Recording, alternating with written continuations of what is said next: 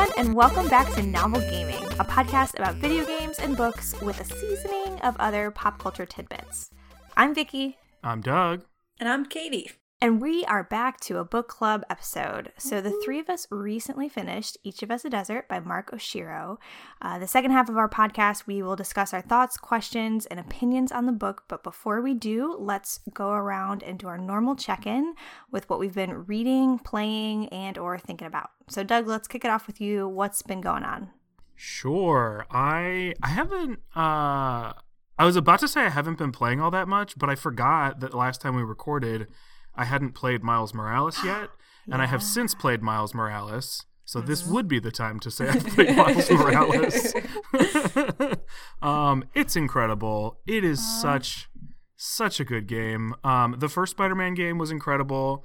This is also amazing, and I think it's even in certain ways a lot better, and I think improves upon certain things that the first game didn't necessarily nail. The combat is very similar, but it's obviously it is adjusted specifically for Miles and his power set, because he has different powers than Peter Parker does.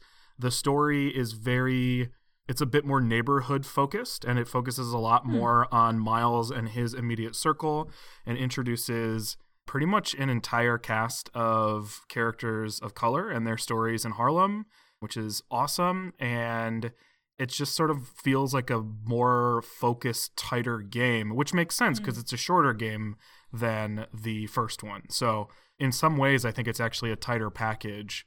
And I think the way that it hits emotionally ends up actually sort of hitting emotionally in a more real world way. Whereas Peter Parker's Spider-Man game, I think, hits emotionally, certainly in some real world ways, but more because they're established characters that you may have known for decades. You know what I mean? This feels much more right now and relevant, and I think touches on some more serious stuff, which is really cool.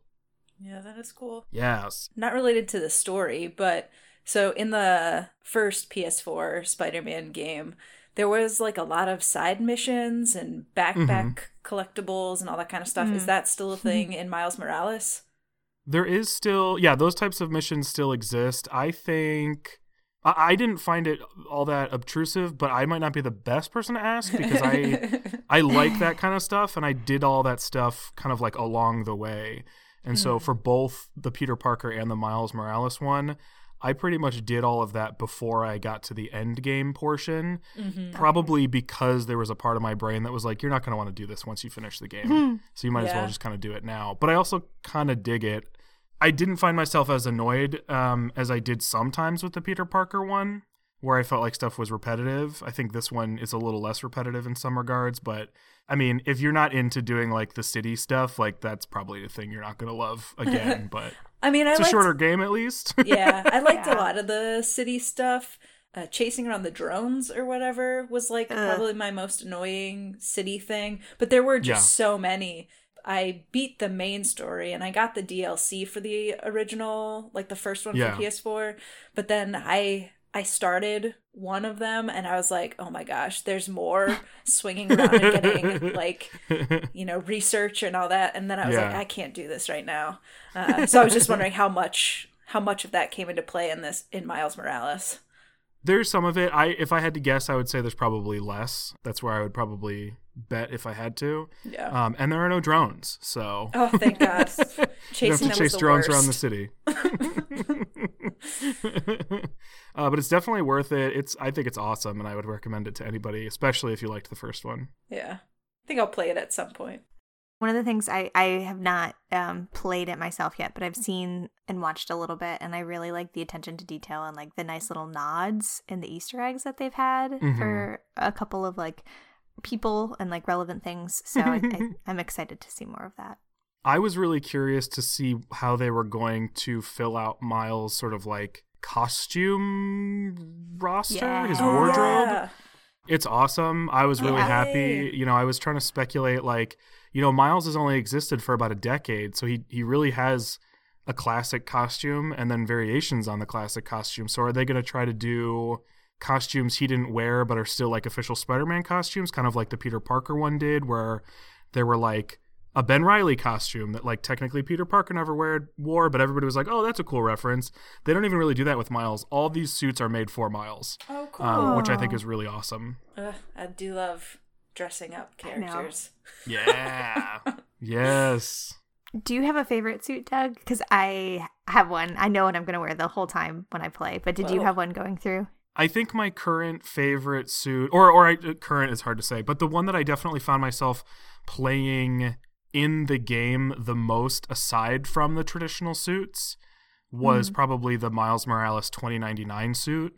It has a hood. It's got a lot of black with like red and blue accents, and it's obviously like a reference to the Miguel O'Hara 2099 suit, and so I really like that one. There are some suits that are very cool suits, but they're not necessarily great Spider-Man suits.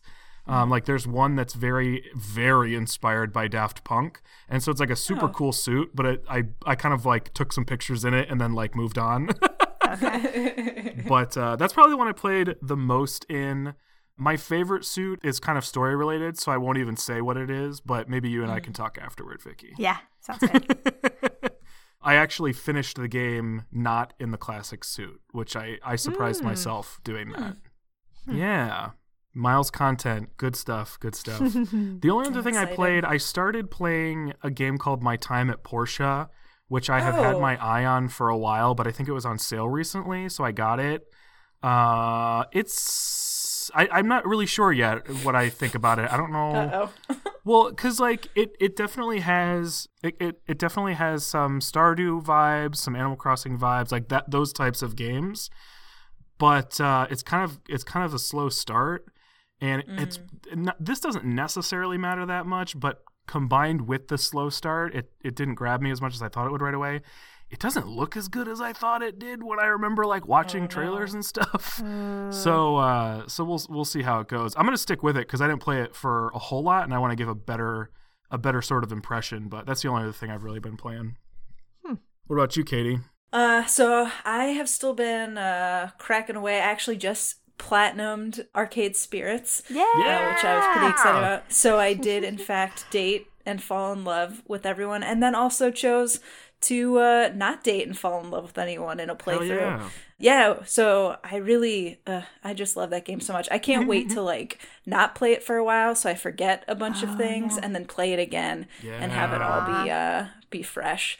Because it's just so good, and it was so fun to play. And I really liked, like, in the playthroughs, they had things that helped make it go faster, so you gained the ability to, like, fast forward and basically like, skip through a lot of dialogue that you've seen before, and then it would stop skipping through when it came to something that you hadn't seen before. So when I did, like, my branches, dating different people, it would like skip through all the things I already had seen, but then when I chose to interact with a character that was different from any of my other playthroughs, it stopped there and allowed me to progress like at the kind of normal rate. So I really dug that. And then it allowed me to like go back in time too if I like messed up. I was like, whoops, nice. That didn't work out how I wanted it to. And like based on what style, so there's like different personality traits you can kind of take on, and based on what personality traits you take on, the final scene or challenge kind of runs out differently and plays out differently, and it's just so cool, so good. I can't stop talking about it, but I can't wait to play it. I'm so excited. I can't wait for you to play it. I can't wait for everybody to play it and go date some nerds. It's gonna be awesome. And since I finished that a couple days ago, I started Life is Strange 2. I like just started it, and I didn't know a whole lot about it. I played the first Life is Strange, but this seems to be a totally different story. Though they did ask what my ending was in the first one, so I don't know how that will impact or play out. But it starts out like super heavy because it involves like I'm not going to say anything because it's not a spoiler, but it's been out for a while. But there's like police violence in it, and I wasn't expecting that, and so I'm really interested to see where it ends up going, and I don't know how it'll all play out because I really have no idea right now. But it's still got elements. I don't know if either of you played the first Life is Strange. I haven't. Okay. Well, there were some like elements of like weird superpower type stuff, and it seems like that's a part of this too. So we'll see what happens. I'll report back when I get further. But yeah, those are the two big things I've been playing. Is Life is Strange 1 or 2 choose your own adventure-y? Like, do you make decisions in those games too, or is it more like linear? Yeah, it's choose your own adventure. So I think there still is kind of overall a linear story, but depending on what you do, certain characters react differently. Or, I mean, at the end of Life is Strange 1, there's like pretty, I think, serious consequences based on what choices you make. So it does play out. And so I don't know anything about Life is Strange 2 aside from what I've just experienced. So and someone told me you could be gay in it, which is why I played the first one and why I played the second one. Shocking. How about you, Vicky? What have you been playing? So I've been playing a couple things. So I got it a few weeks ago, but I didn't get a chance to talk about it last time. But I've been playing Hades on Switch. Oh, yeah. Yeah. Oh, my goodness. It's like the perfect game to kind of pick up and put down. And it's gotten like really good buzz. And a lot of people are like shouting it from the rooftops for Game of the Year. But one of the things I really like about it is like, I played for 20 minutes today over lunch, and I like made the most progress that I've ever made, and then I died, and I was like, okay, well, that's good. When I try again next time, I know I'll do better.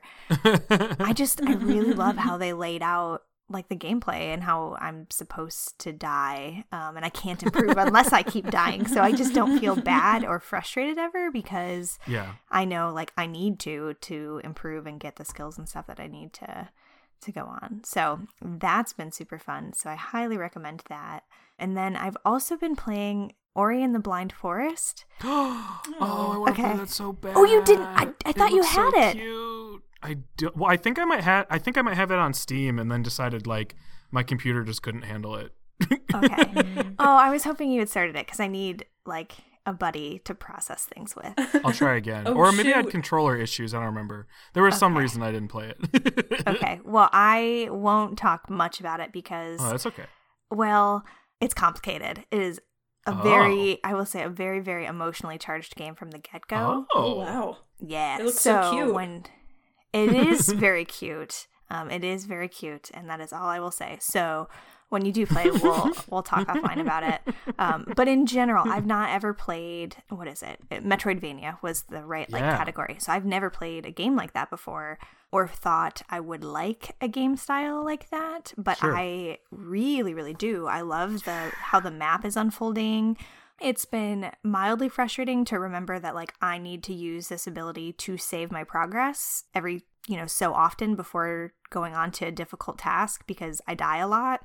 And unlike Hades, like you're not supposed to die. So, it sets you back if you haven't like planned appropriately. Sure. So it's really kind of pushing how I play games in a different way, on top of like, being adorable and beautiful. And the story is just is very moving. So I highly recommend. We do have we just purchased on Black Friday sale Ori and the Will of the Wisp.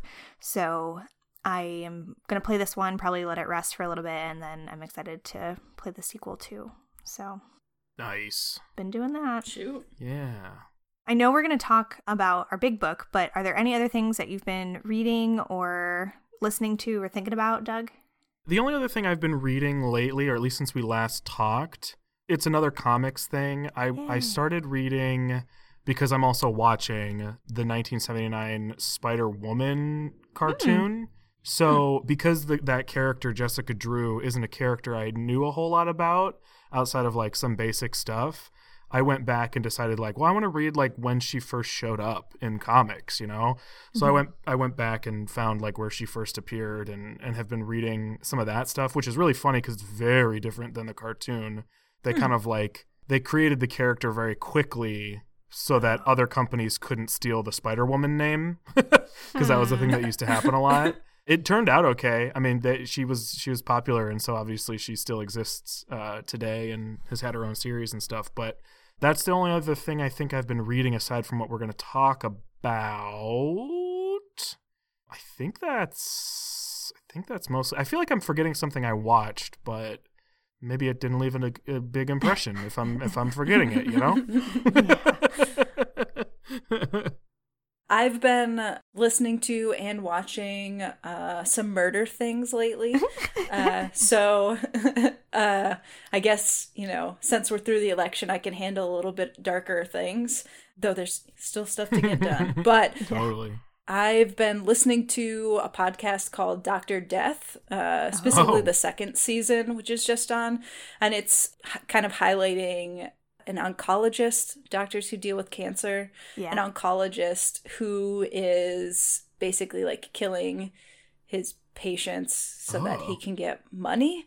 And he was up in Michigan. And the first season of Dr. Death, which I also binged, but I was able to fully complete that one, is about a doctor who ended up down in Texas who was performing surgeries that was like, he had no business being in there. He like, maybe one patient that he touched came out like the same, but everyone else was like dead or the way they lived their life. Like he performed surgery on his friend and like turned him into a paraplegic. And so it's just like the medical system is like all up in my brain right now because there are all these people who are trying to like raise the alarm about these doctors, but it just took so long for responses to happen that so many more people got injured or killed before they were stopped. So if you're looking for something to have you distrust the medical system and infuriate you all at the same time, Dr. Death. And then I've been watching Killing Eve. Which I watched the first season a while ago, but then the second and third season are on Hulu, so I've been making my way through them. And I love me some Sandra Oh. They make it very clear when the violence is about to happen, so I can close my eyes and look away, which I very much appreciate. But it's like I forgot how funny it was, even though it is like very dark and gory, and like even the sounds are kind of gory, like the sounds of stabbing and stuff. But it's so funny, and I'm invested. So those are the things I've been watching or listening to. How about you, Vicky? Not too much different on my end. I think one of the things we started watching, felt guilty about, and then it got pulled anyway, was we were watching the Chappelle Show on Netflix. So right after the election, Dave Chappelle opened on SNL and did a monologue, not similar to, but just it felt appropriate because he had done one after the 2016 election. And he had mentioned the Chappelle Show and had made like an offhanded comment about like how he never got paid for it. What? He's like, you can watch it on Netflix, but like I never got paid. And I thought, that's interesting. And then we proceeded to go to Netflix and to start to watch it. And it's funny. If you've not seen it and you aren't maybe in tune with like his elevated sense of humor, it's going to come off very, very offensive, inappropriate, and also like perpetuating stereotypes instead of kind of calling them to question. So watching it now is kind of a different experience because it's older. And then today we found out that Netflix pulled it because Dave Chappelle called him up and said, hey, like I said, like I never was paid for Chappelle Show. Would you pull it? And they said, yeah, we could do that. And then they took it off, which was wild.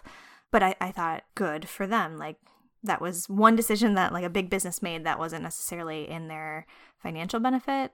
So yeah, it was really good to watch. I felt a little conflicted, especially like thinking about like, man, if he didn't get paid, like that's awful. Like, why is this still around? Why can they have rights to air it? All that kind of stuff. But it was entertaining, I will say.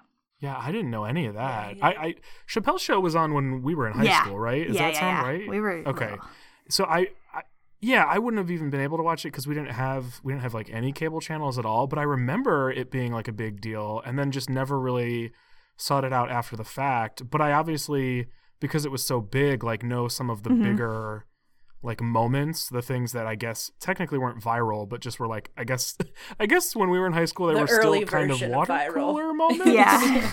Yeah. There wasn't like YouTube to distribute the clips on, I guess. But yeah, I didn't know any of that. Wow. Is it just that like he doesn't get paid like royalties for some reason, or like he just like I'm like so baffled. It's like literally like his name is literally on the show. So I'm probably going to butcher it and need to do more research, but I think the gist of it is he did the first 2 seasons, realized the impact that it was making, and it wasn't hitting how he wanted it to, and then left for the 3rd season, which like ended up being like old skits and stuff that other people were doing, and they never paid his contract out in the first place. And then since Comedy Central like owned the show, they kind of did what they wanted with it, is my understanding.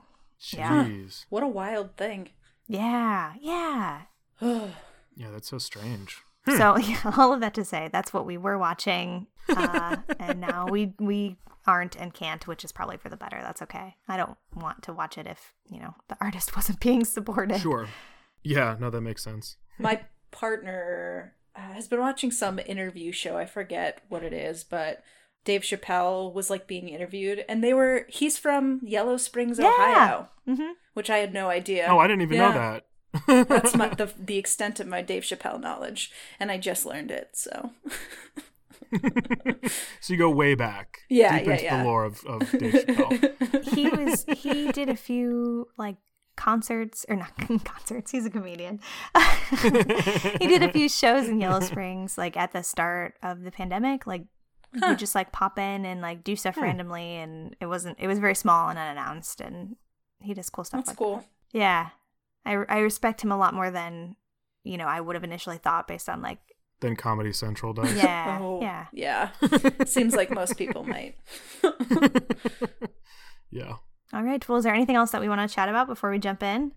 I'm ready for it.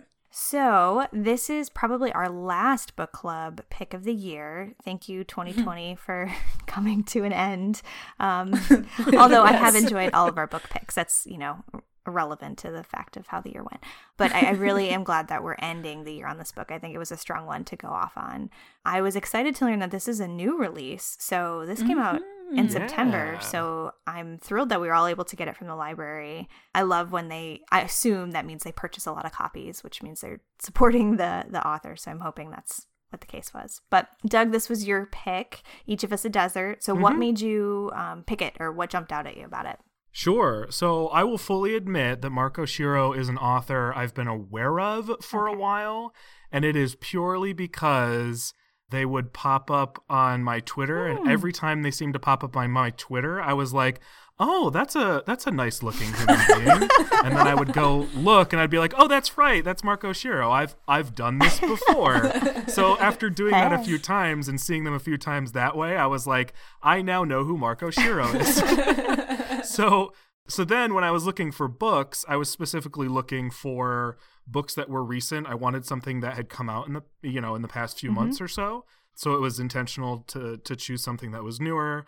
As always, I'm looking to see if we can find stories that are own voices stories, that are queer stories, that are underrepresented stories in some way, shape, or form. And this time specifically, I was looking for something that was kind of fantasy. And I wasn't specifically looking for Mark Oshiro, but as usual, they just showed up as I was searching, and I was like, well, wait a second, you fit all these criteria for the types of books I'm looking for. Imagine that. So seeing that they had published a book that is queer, that is an own voices story, that did come out in the past few months or so, that was fantasy, I was like, well, this just feels like serendipity. So I read up a little bit about it. It seemed like a cool concept. It didn't seem like it was high fantasy so much as it was more realistic fantasy.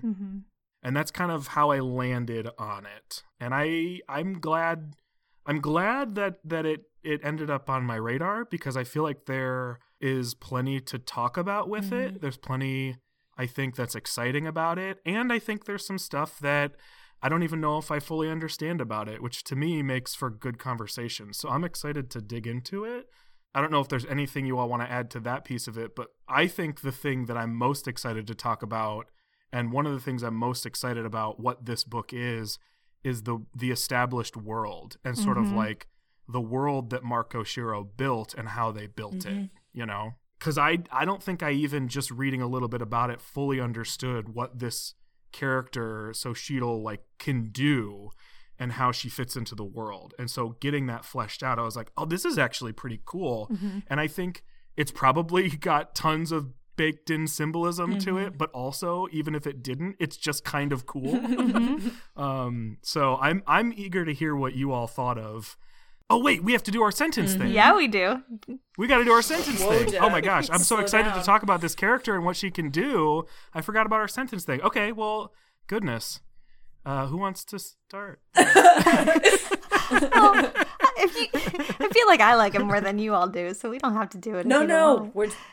I like it. I love this exercise. This is my favorite. I actually have one because I've been thinking about it. A prepared statement, perhaps? Yes. The one sentence I would use to describe the book would be a story about the dangers of blindly following religion and the importance of therapy. Oh, girl. That was awesome. Yeah, I don't disagree with any of that. Yeah. I think I would say that it is a story about a girl with like a prescribed role in her small community and her journey to challenge and understand that role. Mm-hmm. Vicky, anything you would add? Or what your sentence would be? I didn't come prepared. I wrote it down, but I didn't write down my answer. I wrote down the question. I might just add, so really, like, for me, it was kind of like a 4-part story. So there was, this is obviously then going past a one sentence. Breaking this is our hard, own rules. friends. That's okay. I almost completely blazed through it, so, you know. I would say a multifaceted story that's part coming of age, part fantasy, part break all the rules and see what happens. That's still a sentence. Yeah. Yeah, I would leave it there. Yeah. I think it's so many things. I think that's what I think is so meaty about it, is that it's so many things. I think you could have, 5 different book clubs read this book, and I wouldn't be surprised if all 5 book clubs sort of had completely different conversations about it based on where they started. You know what I mean? Mm-hmm. Because I do think it touches on so many things, symbolically, metaphorically, but also just like even at face value, like, because it is still kind of a fantasy as well. Yeah. That there's so many things to kind of pick apart. It does feature this character named Xochitl, and she has this very, very unique power even in the world she lives in. And so I'm very curious to hear your all's impression of what she can do and like where you thought it was going or how you even understood the way that it worked or whatnot. Just, I want your thoughts all about what she can do. Yeah. So for our folks who haven't read this story, just a reminder, we go full on spoiler, but Xochitl's power is basically, she takes the stories of her peers around the village, or of her, like, neighbors, basically, and it's, like, the stories that bring up strong feelings, so, like, people who did something they're kind of, like, embarrassed about or ashamed of, or they feel guilty about, or something along that brings about, like, strong feelings. So they basically dump their stories into her, and then she has to puke them out into the desert to give them back to Solis, who is the sun and also, like, a god. And so that's, like, her power. And, like, in my one sentence, like, the importance of therapy, I was like, oh my gosh, like, she just needs a break because she is taking it, like, right? It physically drains her, and she doesn't remember the stories after she pukes them out, but she ends up at one point keeping them because, like, it's important that someone has this information to try and save the town. And so I was just like, oh my gosh, they don't need this Quintista, they need, like, a therapist.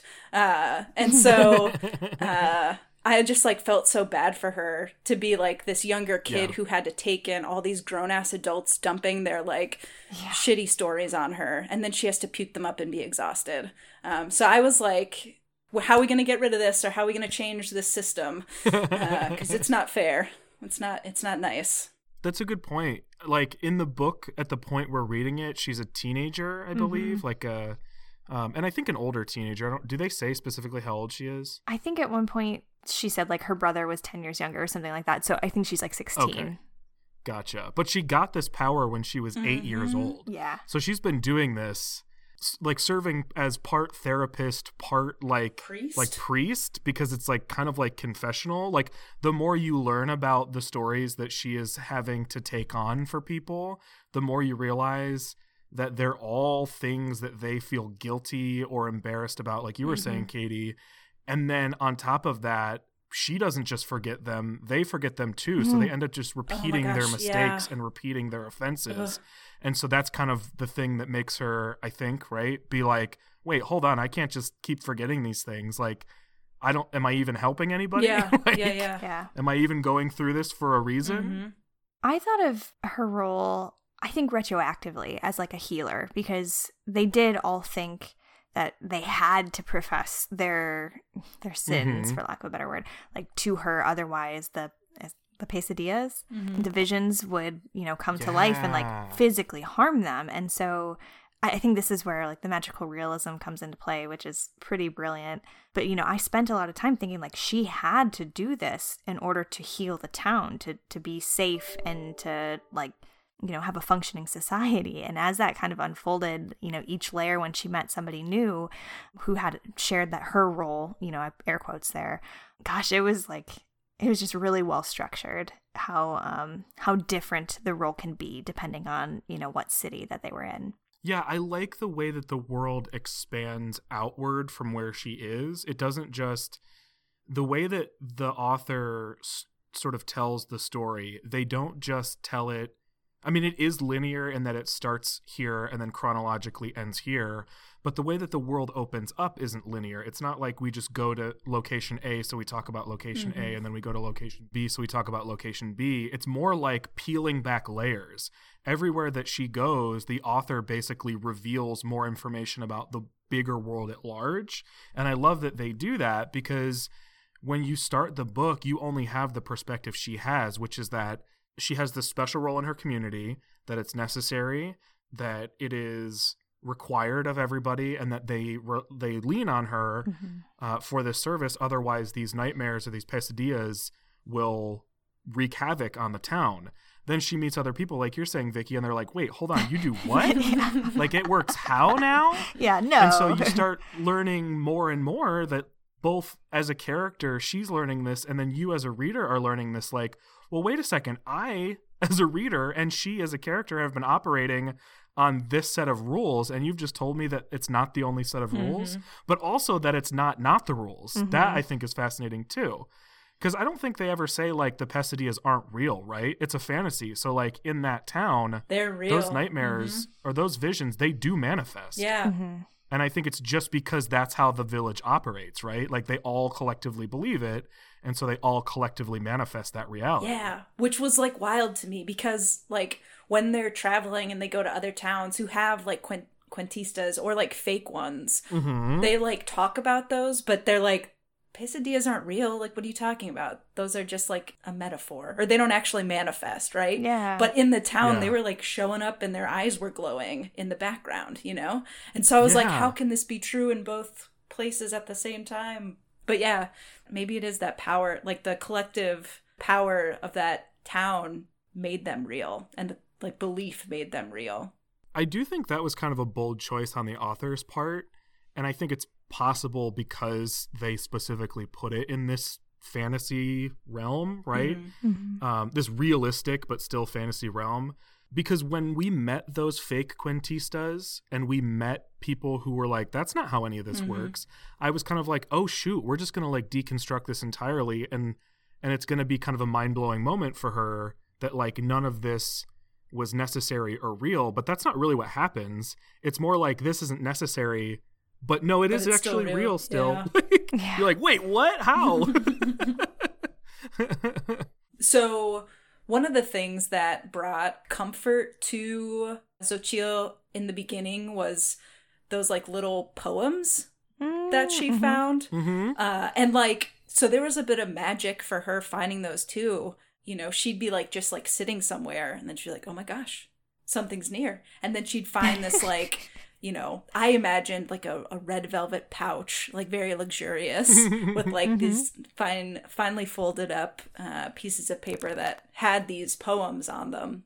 And that was part of her, I guess, coping with like what she was holding on to, or like her role within her town for a while. I mean, I'm just going to jump to like spoiling.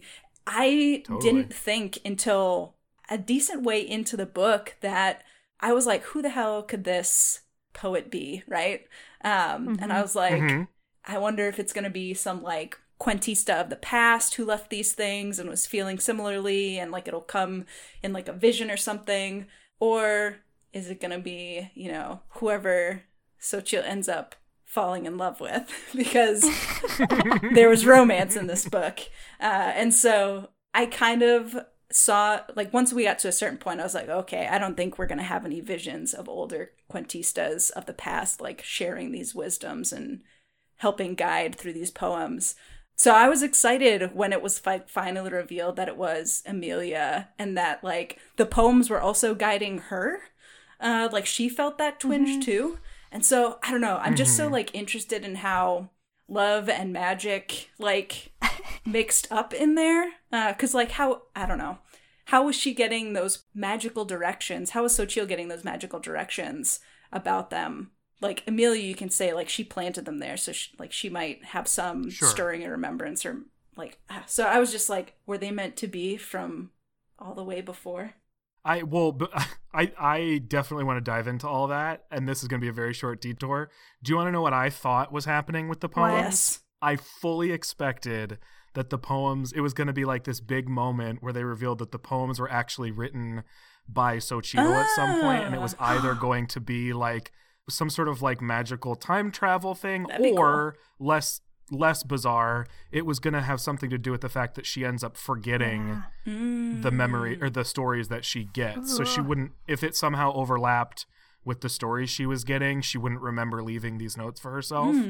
I do think I like what they did, though, because I think what you're getting at, Katie, is this weaving together of magic and love and self-care and like mental health and all these things that sort of, I think they are the magic of this book. Like, I think that is what it is. Because, like, I don't think you can separate the fact that Xochitl is providing an emotional support service to her village.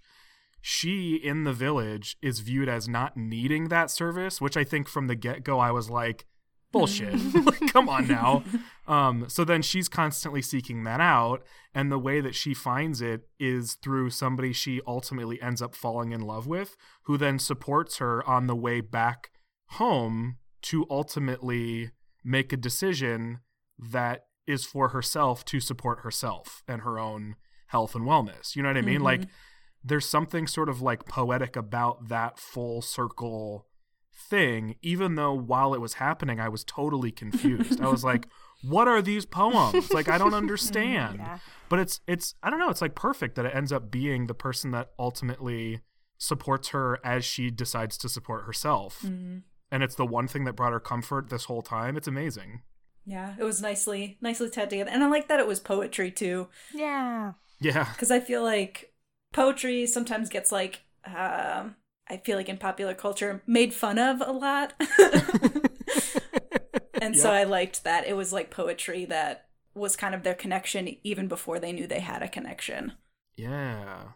Vicky, did you have any wild theories about the poetry? No, I think okay, so in the beginning I said the story had like 4 parts for me. I think when we got to the point where they were like traveling to Solado, when they were traveling out there, and she met the other Quentista traveling, I thought, well, maybe they were the poet. Maybe that's who it was. And then I thought, yeah, I thought that too. Yeah, and then I thought, you know what, this book has ended like 4 times for me. Like, I had thought like, oh, this thing is going to happen at the end, and then like they kept going, and not a bad thing. I was excited to read more, but I was like, oh, yeah. I thought this would like be the culminating event. I thought, you know, I bet like we never find out who the poet is, and that's okay, because like there's just so much more there. So I really didn't know or think about it until they revealed it when they were underground, and I really liked it too. I thought that was really really nice. And I liked, I felt bad. I felt like Amelia like didn't have something. Like her mother was this great weaver and her father, you know, did all of those terrible things. But like they had such a presence and she really didn't have a thing. And I really liked that this gave her, and I mean, maybe she didn't realize it at the time, but she had this within her, this great power and art that she was able to, you know, share with Zoe. Yeah. She found her voice through poetry. Yeah. Oh, crying. Vicky, I really liked when you talked about you thought this book was going to end multiple times, or like that this was going to be like the culminating thing. I didn't expect him to kill Amelia's dad, like, you know, right away. I really thought that was going to be like the final battle. And so fully expected Julio to be the big bad throughout the whole thing, that they were going to be pursuing Julio after he tried to kill them, and that was going to be the book. Like, I thought that was going to be the book. Same. I really did. Yeah. It's like only the first quarter of the book. Yeah. Yep. Sorry, I cut you off. I was like in the same boat where I was like, what? Yeah. That was like the biggest shock to me, because I agree. I thought that was going to be way later. I also didn't expect them to like be able to kill that, I forget what they were called, the like wild beast, where they feed like the guardian the blood and then it turns wild and hounds. Killer. Yeah. I can't remember what the word they used was, but yeah, they were like some sort of like hellhound type thing. Mm-hmm.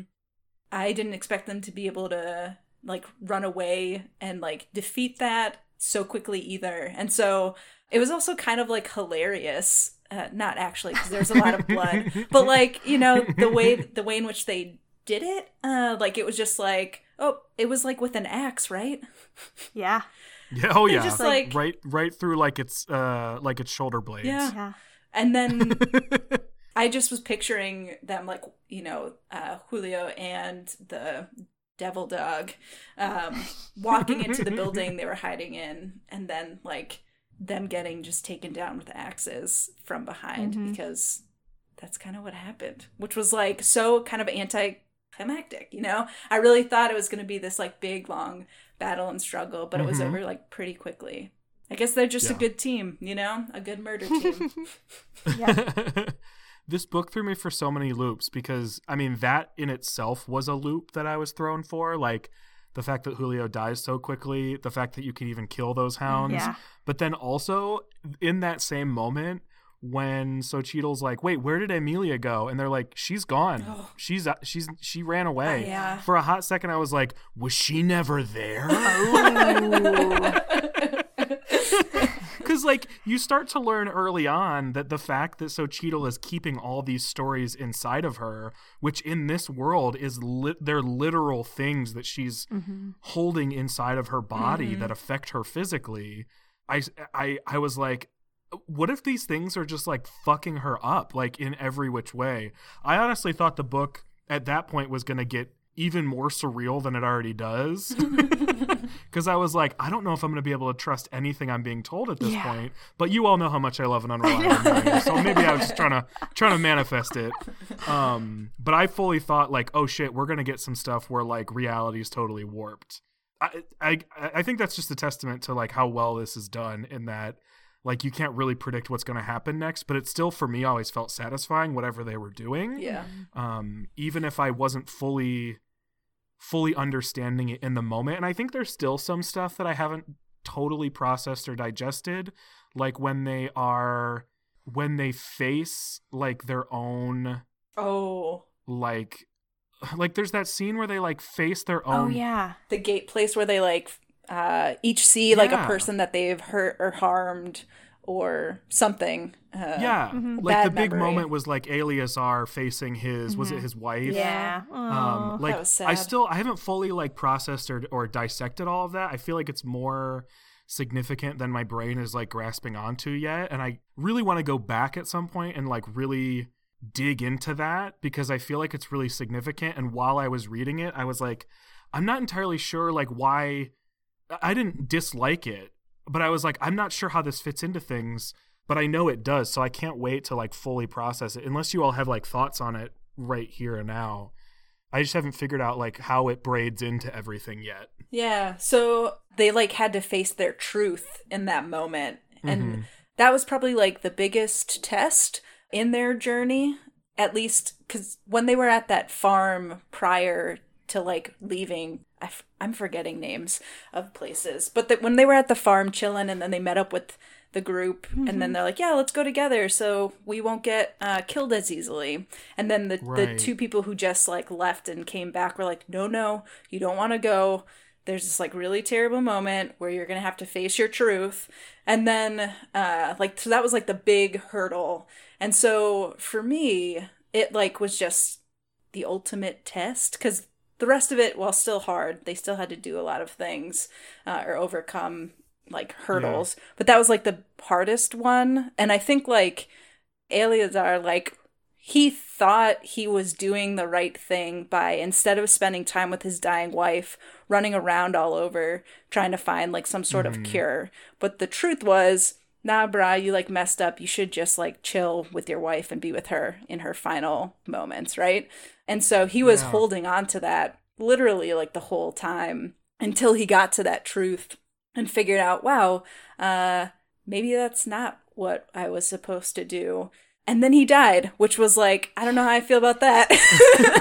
Yeah, I'm not sure what to make of that, but as you're breaking it down, it does sort of thematically weave into the ultimate conclusion Xochitl comes to, right? Mm-hmm. Like, I mean, she also has to face her own truth, and I think that sort of broadcasts the direction or foreshadows the direction that her journey is going to eventually take, because at that point you don't know that their ultimate destination is going to be what they think is fruitless. Mm-hmm. You know what I mean? So like they go through that and then they hit their destination, and then like the truth she's seeking has to change. So that that actually helps a lot. I have no idea what to make of the fact that he dies there, though. Yeah. Like that is like, I'm not sure. I mean, I guess to a degree it's sort of like is that peace? He comes to his truth, like you're saying, and peace. Mm-hmm. But yeah, that was a surprise too, for sure. Yeah. And as we're talking about all this truth, like, so I wonder if like going through that trial helped Xochitl at the end talk with the Guardians and kind of like be that for them, right? Like, did you have to murder everybody in there? Oh my That's a good gosh. point. Yeah, I'm still not confused because they did murder everyone, but I don't understand that at all. Like, they just did? It seems to me like the Guardians were carrying out what they thought was like a mini version or a second version of the fire. You know, that basically like the flood allegory that starts the book off, where like the entire planet is basically raised by Solas to start over again. It felt like it felt like a circumstance where in the real world you might have some sort of like significant action or significant event happen, and then people sort of like mimic it because they think that's the homage or that is the honoring, but in doing so they kind of miss the entire point of the thing in the first place. Okay. You know what I mean? Because I think it would be similar to somebody like if somebody were really really really like fundamentalist about like the biblical flood or any number of like global belief flood type traditions, thinking that like, okay, well that needs to happen again because the world is shit right now. It's like, well, I don't know if that's exactly what that was supposed to teach you. I don't know if that's the lesson here. Right, exactly. And so I kind of saw it as like the sort of thing someone might do, thinking that they are carrying out the will of some prophet or God or whatever, but missing the point of the belief in the first place. Yeah. I mean, that's what they said, right? They were like, oh, we haven't talked to Solas in a long time. We just did this because that's what we thought. Gosh. It's like, On the topic of this God, did you all notice, I don't know when it happened, but when I noticed that it happened, I was like, oh shit. Did you all notice that the book starts with her, well, not even her, because she's telling a story to Solas, but that she uses capital letters for you and your and all that when the book starts, and at some point that stops. Even though she's still telling this to Solus the entire time. No, I did not notice that. No, I didn't notice that. I wish I did. I'm pretty sure. I'm pretty certain that it starts with capital Y's, kind of like, you know, I don't know about if this is a thing in other religions, but in Christianity, like, you're supposed to capitalize pronouns if it's if you're like referring to God. And so it's sort of the same thing, but there's a point at which she stops doing that. And I think, you know, because she's telling this story verbally, that's really only for us, but it kind of broadcasts this, like, her being shaken in her faith, which I think is interesting because the whole book is literally her sort of purging this story to Solus. So she doesn't even end the book having cast off the god she worships, but her relationship to that god very significantly changes. And it's like reflected, I think, in the way that the book, saying the way it's written is weird, but literally like the way it portrays the language, I think, changes. That's really interesting and cool. I'll have to go back and look. Yeah, I was surprised that the whole thing sort of ended with her still talking, recognizing the god. You know what I mean? Yeah. But I like that there are changes along the way that indicate the relationship is sort of forever changed. Yeah. And there's also that moment where she's talking to Amelia where she's like, wait, so like when like you talk to Solus? And Amelia's like, I mean, I kind of, yeah, do you not? And she's like, yeah, I don't think so. I thought that was such an interesting thing. Yeah. Just the sort of religious journey she goes on is fascinating. Especially since like she's supposed to be like that religious figure within like her town, and like one of the only true Cuentistas that we like meet, right? Because we meet a lot of like fakers. But she's not like connected with Solus in the way that this poet is, right? And so like I don't know what that has to say about art, but probably something. Well, it's interesting. I mean, just the Cuentistas in general, like, you know, we are introduced to the world through her lens. So, like, she's a true Cuentista, but, like, in the large city, only the fake Cuentistas exist, right? As I understand it. Yeah. And so everybody there, it's weird. Like, if this story was being told through a different lens, would they even be sort of considered fake Cuentistas? Or would it be like, well, no, that's what a Cuentista is. Like, you pay to go to confession, basically. Yeah. And that's up to you. Like, you choose whether or not that's valuable to you. Kind of like, I don't know, you pay to go to therapy. Well, the difference, like, in the Cuentista is that they never actually, like, give any feedback or help you work through anything. They just take the story.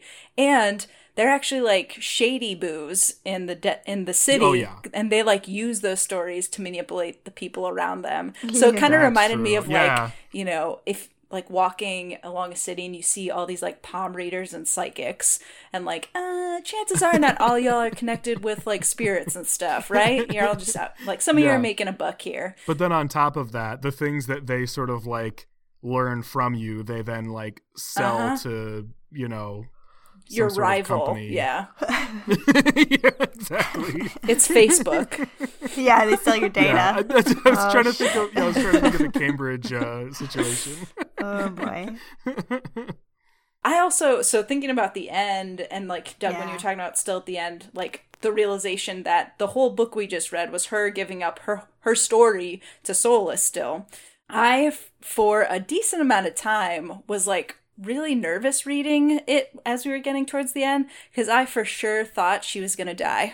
when she was talking, I think she thought she was gonna die. I even thought she was gonna die after she was talking with like Amelia and being like, when I have to like throw these up, I didn't think like, my first instinct was, oh my God, you're gonna die. Not, oh my God, you won't remember the journey you just had and the fact that you just fell in love and like found out all this stuff. And so I was grateful that she didn't die. And also it made it that much nicer that Amelia / the poet was her support system there, because I mean, if anyone's got a way with words and able to capture like a story and be able to like speak it in a way that will connect with her, because she already has. Yeah. So that way, like, it's not like, what is the movie with Drew Barrymore where she forgets 50 First Dates? Yes. Classic. Yeah. So maybe it'll be a little smoother than 50 First Dates based on Amelia's skill set in storytelling. Yeah, that's a good point. I like the sort of interrogation of storytelling through those two characters, because you have or even just the art of language if you want to expand it further, but like you have this character who is consuming all these stories but is sort of told that she can't have her own, and then by the end of the book realizes that she does have her own, but then is supported by another character whose whole sort of like, not whole identity, but largely their identity is like the poet. And so I don't know what to make of it, but I like that there's a lot of like storytelling, language, art, crafting, word type stuff going on here. And I'm sure it's way more intentional and articulated in the way that it was written than I'm making it. But I feel like that's a whole nother, like you could probably do a whole nother, research paper on just that, just kind of like symbolism of like storytelling through this. That would be really cool. This book is it's got a lot of queer people in it and queer representation. Hell yeah. And I really like that. Me too. There are multiple instances, like maybe even a handful or more instances of just like very casually integrated couples that are queer couples, characters that use, singular they pronouns, and they're kind of everywhere throughout the book. It's not like there's just one, it's not like there's like the one gay couple in this book or the one they're everywhere. It's really cool. And I guess I shouldn't be surprised because this is written by a queer non-binary author, but it's still cool anytime it happens. And this book includes those characters kind of every step of the way. So it's not just, well, that wild, wacky big city and all of their queer folk over there. Like the small village has that representation. The large city has that representation. The farm has that representation. Humans have that representation. The Guardians have that representation. Like it's really cool. Their God, they all refer to their own God with they them pronouns. Like it's really cool. It's just cool to see. Yeah. And it was done so like seamlessly that I mean, you know how much I love queerness and stories. It was just in there so much I forgot to bring it up. So thank you for reminding us and shouting that out, because it was such a good job. And I think even with like queer authors, that doesn't always happen. It can still a lot of times just be like the main person is queer, but then there's nobody else really around them, or there's like one other person, or there's like this house that has like, the drag family. And so I liked that it was everywhere. It was done so well and authentically, because like queer people are everywhere. We're everywhere. What? Are there any other things that y'all want to mention or talk about? Gosh, there have to be, right? I mean, we could legit talk so forever. Good. Yeah. It's really good. I will say, like, if you're listening to this and you're like, I'm not totally sure about this and just talk a little bit more about it. I will say, like, the language the author uses is very poetic, even when it's not poetry. I think it's also frequently written in an abstract way. I was reading some reviews just on Goodreads, and the people who really loved it seemed to really love the book, and the people who didn't seemed to really not like it. And I think a lot of that broke down to just whether or not people sort of enjoyed the way Mark Oshiro writes their stories. I like it because I think it's really abstract and it feels like a certain type of like dreamy fantasy. And I think that's worth noting, that it feels like a very particular type of fantasy. And I don't even really have a better word than just it's sort of dreamy, but it has a very distinct vibe, I think. Dreamy just like Mark Oshiro, right? Dreamy just like Mark Oshiro. Hey, Mark. That's funny. I do want to read their other work as well, because I don't believe it's in the same genre. So I would be curious to have like just a different perspective on how they write. Yeah, I think they've only written 2 novels, but they've contributed to other stuff, right? Like anthology stuff? Yeah, so I had seen that they are a contributor to a Star Wars anthology, Ooh. which feels right up both of your alleys, because I know you tend to read those. So, yeah. Okay. We're starting the Mark Oshiro fan club right now. I know. Yeah. That's cool. I don't think, I'm trying to remember. I don't think we have had an author stand out and like we talk about them as much as we have with Mark Oshiro. Like usually we stay with the book, but it seems like they've really kind of like, not influenced, but like obviously you are following them on Twitter, and I can't say that like I follow any or many authors that I read on social. So that's cool that they've kind of infiltrated the pod as an author, not just the content of the book. Yeah. Thank goodness you follow them on Twitter, Doug, because otherwise we might not have read this in 2020. Yeah. I'm just going to make sure all of my picks are authors I follow on Twitter. Let's go with thumbs up, thumbs down, thumbs in the middle. Big thumbs up for me. Same, for sure. Yeah. It's a very cool book. Same. Oh, yay. Another good pick. Great job, Doug. Every time a pick is good, pressure is on even greater for the next person. Well, oh shit, my hands are sweating. Good luck, Vicky. Wait. If the next one works out to be what I want it to be, you know it's going to be 2 big thumbs in one direction. Probably not up. Can't wait. Amazing. I'll take the pressure off. It's fine. Well, cool.